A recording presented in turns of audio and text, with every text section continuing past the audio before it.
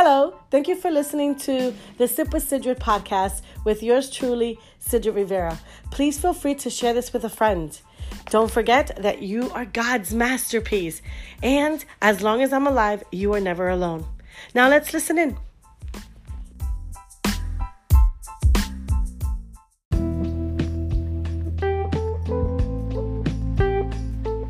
Thank you, Jesus, for this amazing day. Thank you, Lord, for everything that you do. Thank you, God, for who you are. Thank you for allowing us to wake up this day and experience a brand new day. We pray, Lord Father, I pray that before we walk out the doors, everyone puts you first. Everybody puts the armor of God and gets ready, Father, with your spirit to confront the world. I invite you, Jesus, and the Holy Ghost to speak today, to speak to these wonderful people that are listening through Facebook, and to be able to hear your voice, to know what you want them to do. I pray all this in the name of your mighty Son, Jesus. Amen, amen. Can I get an amen? If you see this little red light, that means I'm currently here. If you don't see it, it's because I'm no longer here, so you can hashtag replay and let me know that you saw it. Okay?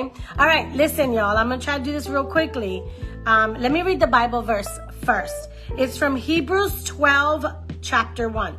Hebrews chapter 12, verse 1. That's what it is. Hebrews chapter 12, verse 1. And it says, since we are surrounded by so many examples of faith, we must get rid of everything that slows us down, especially sin that distracts us. We must run the race that lies ahead of us and never give up. Never, ever give up. Okay? So that's our scripture today. And the title is Contended Dissatisfaction. Contended dissatisfaction. Okay.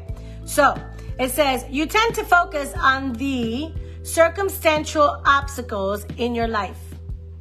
Your faith walks by sight, and you don't recognize that your greatest distraction is doubt. Doubt is what causes your faith to stumble into despair.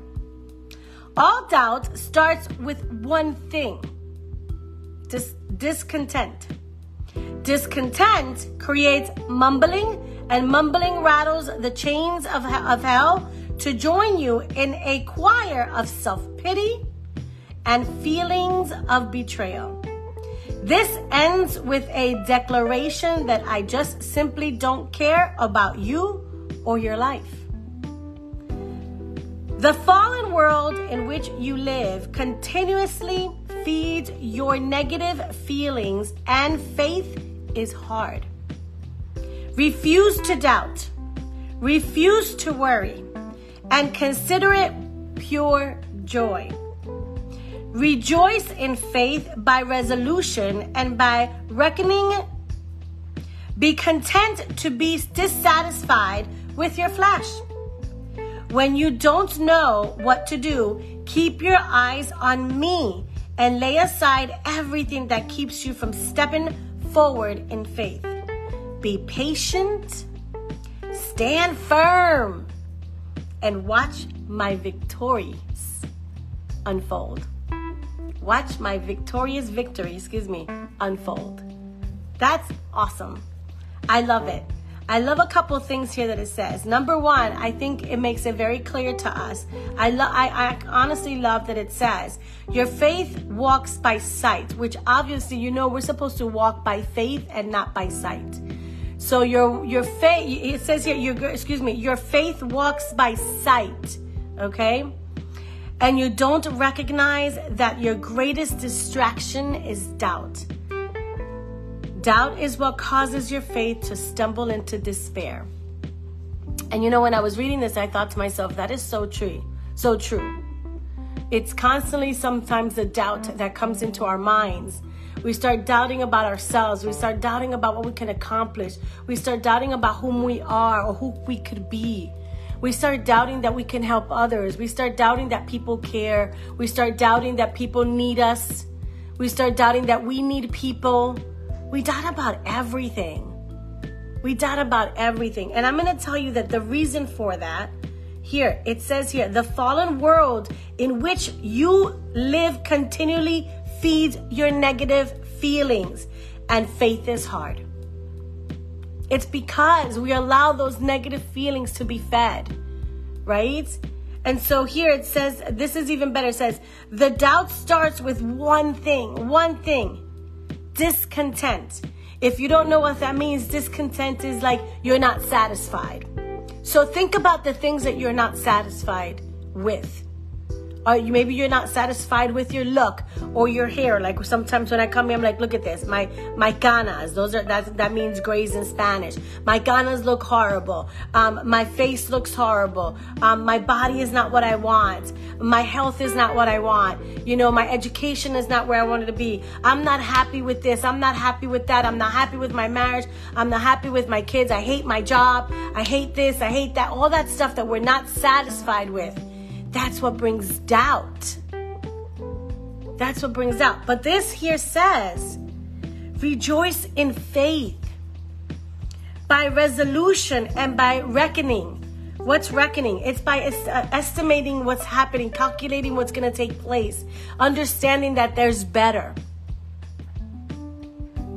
So discontent, the dissatisfaction of our lives, of our minds, of our thoughts, of our spirit, of our feelings, all of everything that you're discontent with, everything that you're just not satisfied with, that's what brings doubt into your mind. And when you have doubt into your mind, look, it says, when you have doubt, it creates mumbling, and mumbling rattles the chains of hell. So when you're creating mumbling, it rattles the chains of hell.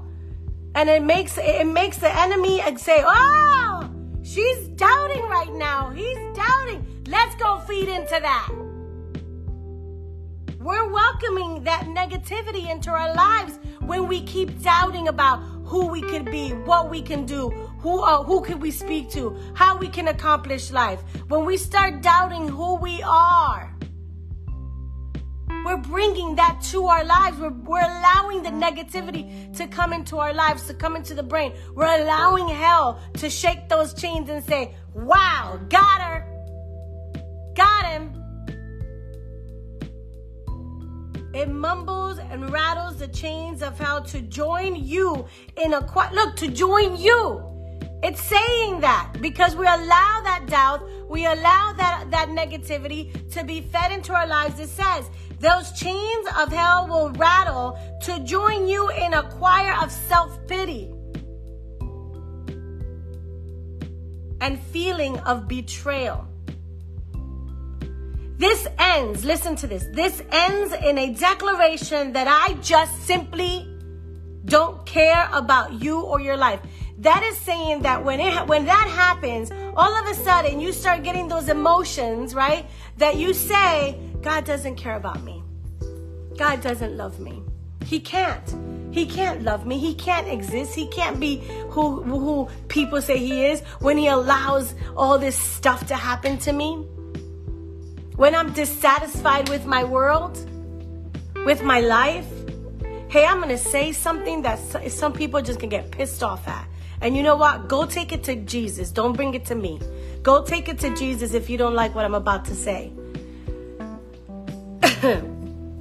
But that thought of you thinking that Jesus doesn't like you, of you thinking, well, there can't be a God because how could all this happen to me? When you're allowing that negativity into your mind, that's how it happens to you. That's how life happens. You are in control. See, the Word of God says that God gives us free will to decide the things that we want in life. And so, if you're not happy where you're at, you can change it. You can change it. There are circumstances that happen that we will never understand. And then there's circumstances that will happen that you might understand, but you might realize, hey, I can help people because of this. And I'm going to help people. And that might be the reason.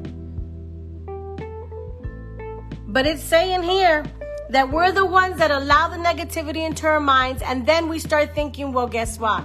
He can't love us. There's no God. Yeah. The fallen world in which you live continually feeds your negative feelings, and faith is hard. It becomes hard. And I'm going to tell you honestly, ready? Who the heck wants to do something that's hard? Who wants to work on something that's hard? Most society don't want to. You know why? Because they're exhausted. They're exhausted from the marriage that they have, the children they have to take care of, the job that they're working in, the errands that they have to run, the people they have to talk to. It's exhausting. So guess what? They choose to put God in the back end because I can't work on that right now. That's hard. I gotta try to focus on faith. I gotta focus on, okay, let me think about the good things that God has done. And, that means I have to think about this. I don't have time to think because I gotta go. And so that's how our minds become full of clutter. And then we forget who God is or where God is. And again, we call when it's absolutely necessary. It says here, refuse to doubt. Refuse to worry. Try to consider and rejoice in faith by resolution and by reckoning. And then here is one awesome thing. It says, keep your eyes on me and lay aside everything that keeps you from stepping forward in faith. Lay aside everything. Lay aside your worries. Lay aside your concerns. Lay aside your doubts. Lay aside your stress. Lay aside what you don't like. Lay aside those things that are stressing you, that are making you crazy. Lay all that aside.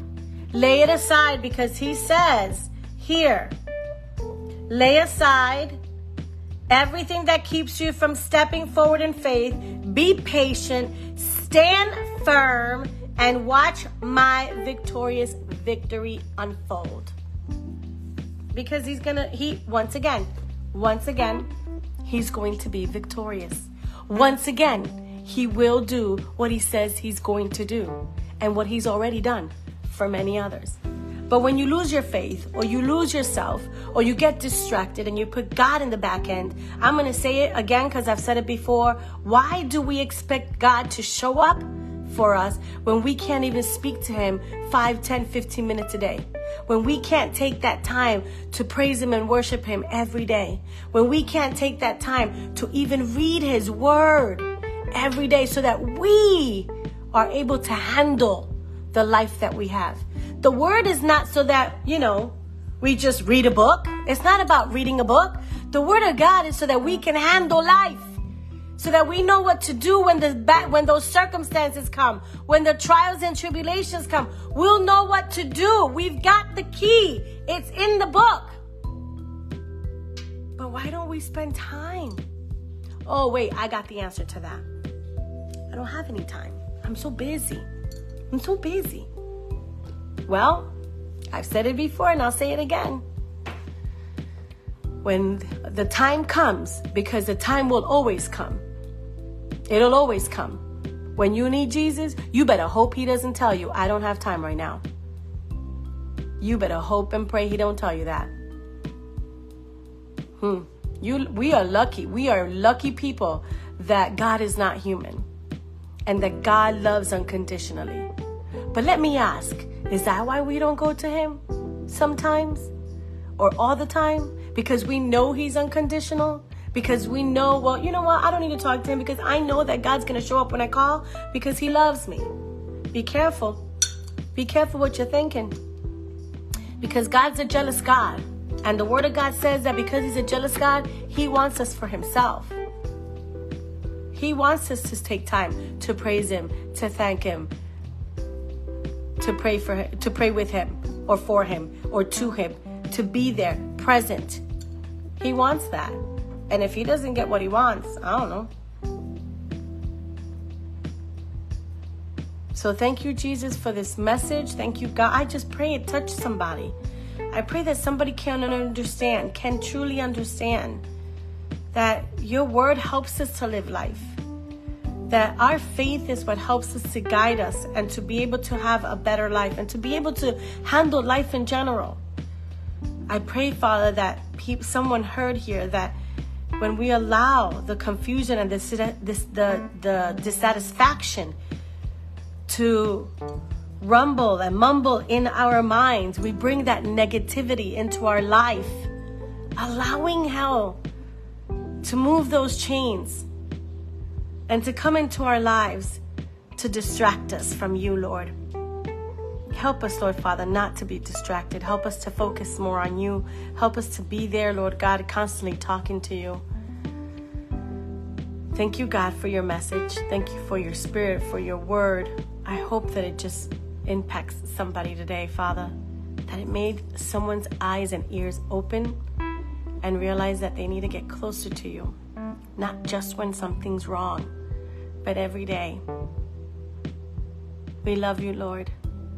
We're not worthy of you, but we love you because you love us unconditionally, and you show us that every day. I pray that in the name of your Son, Jesus. Amen, amen. Amen, amen, amen, y'all.